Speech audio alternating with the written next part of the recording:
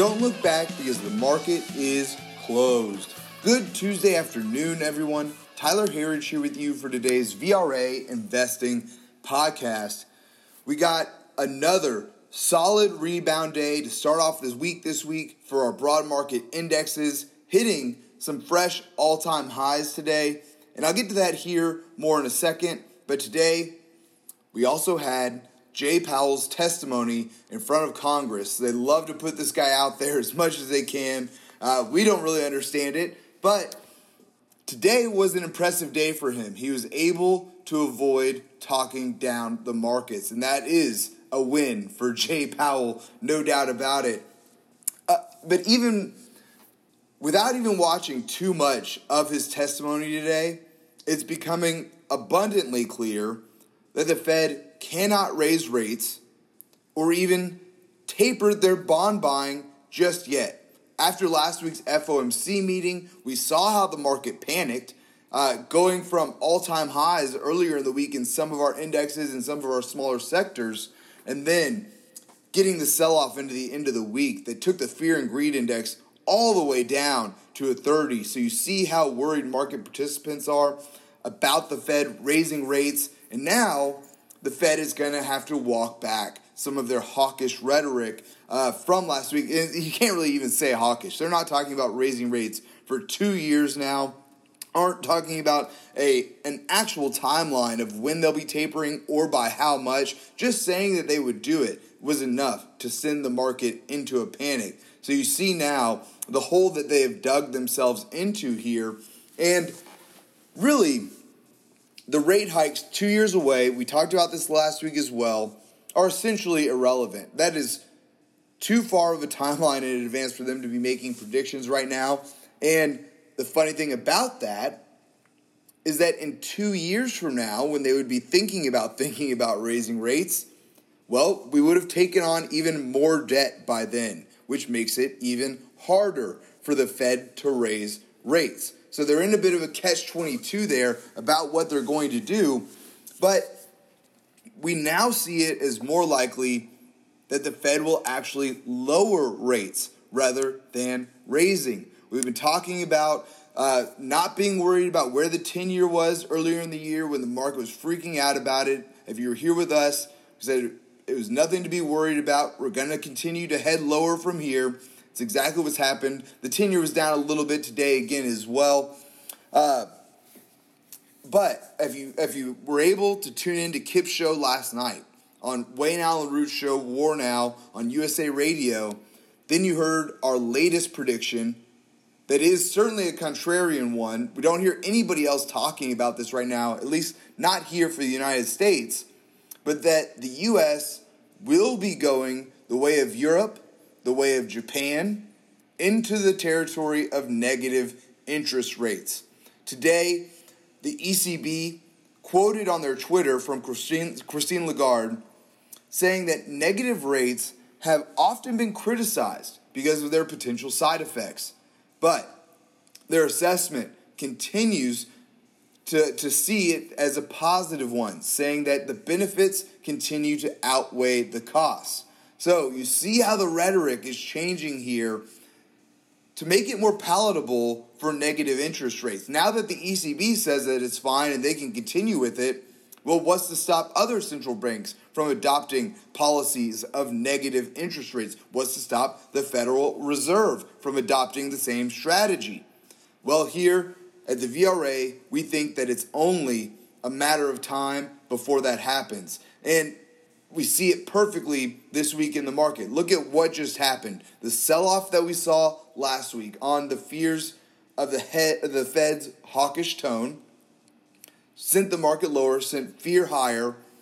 Then this week, as they begin to walk it back just a little bit, the markets loved it, and we got right back to those all-time highs. And some new ones here, the NASDAQ hitting an all-time high today. But this is why we see more accommodative policy coming our way.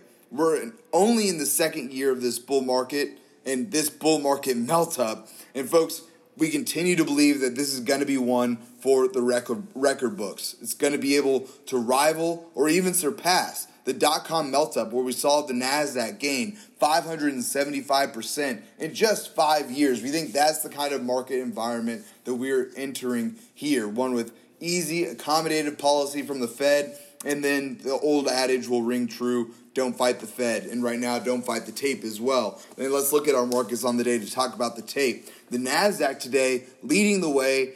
Haven't seen this one in a while, at least since about February of this year.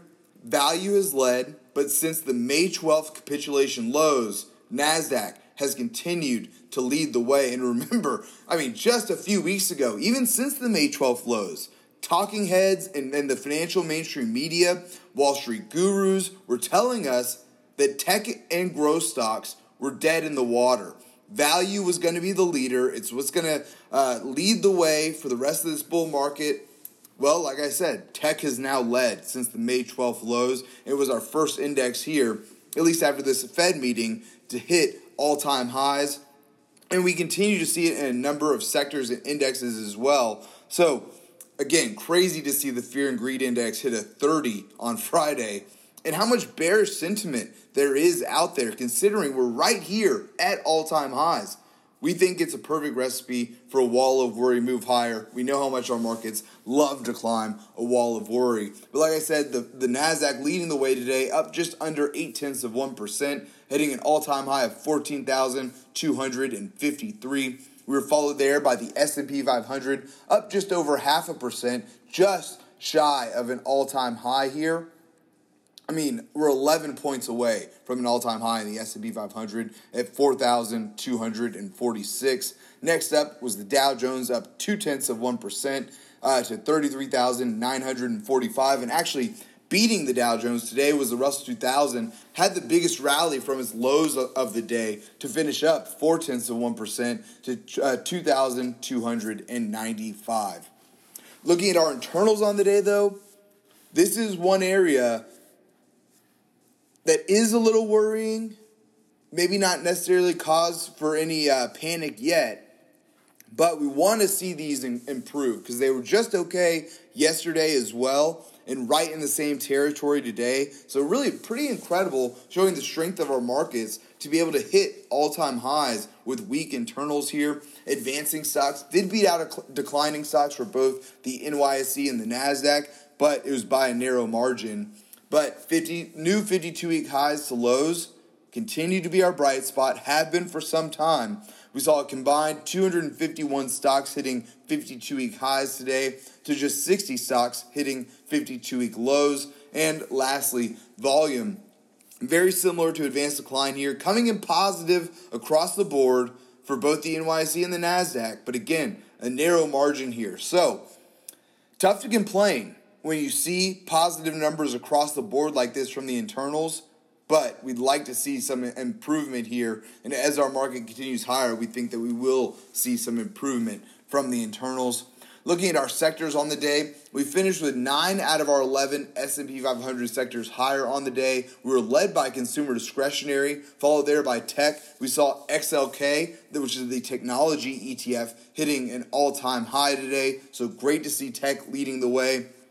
We didn't see it as much from the NASDAQ. SMH finished up, let's see here, finished up 0.65% on the day, so solid action, but not leadership. So we want to get back to the point where we're seeing tech leading the market like we saw today, but semis also leading tech.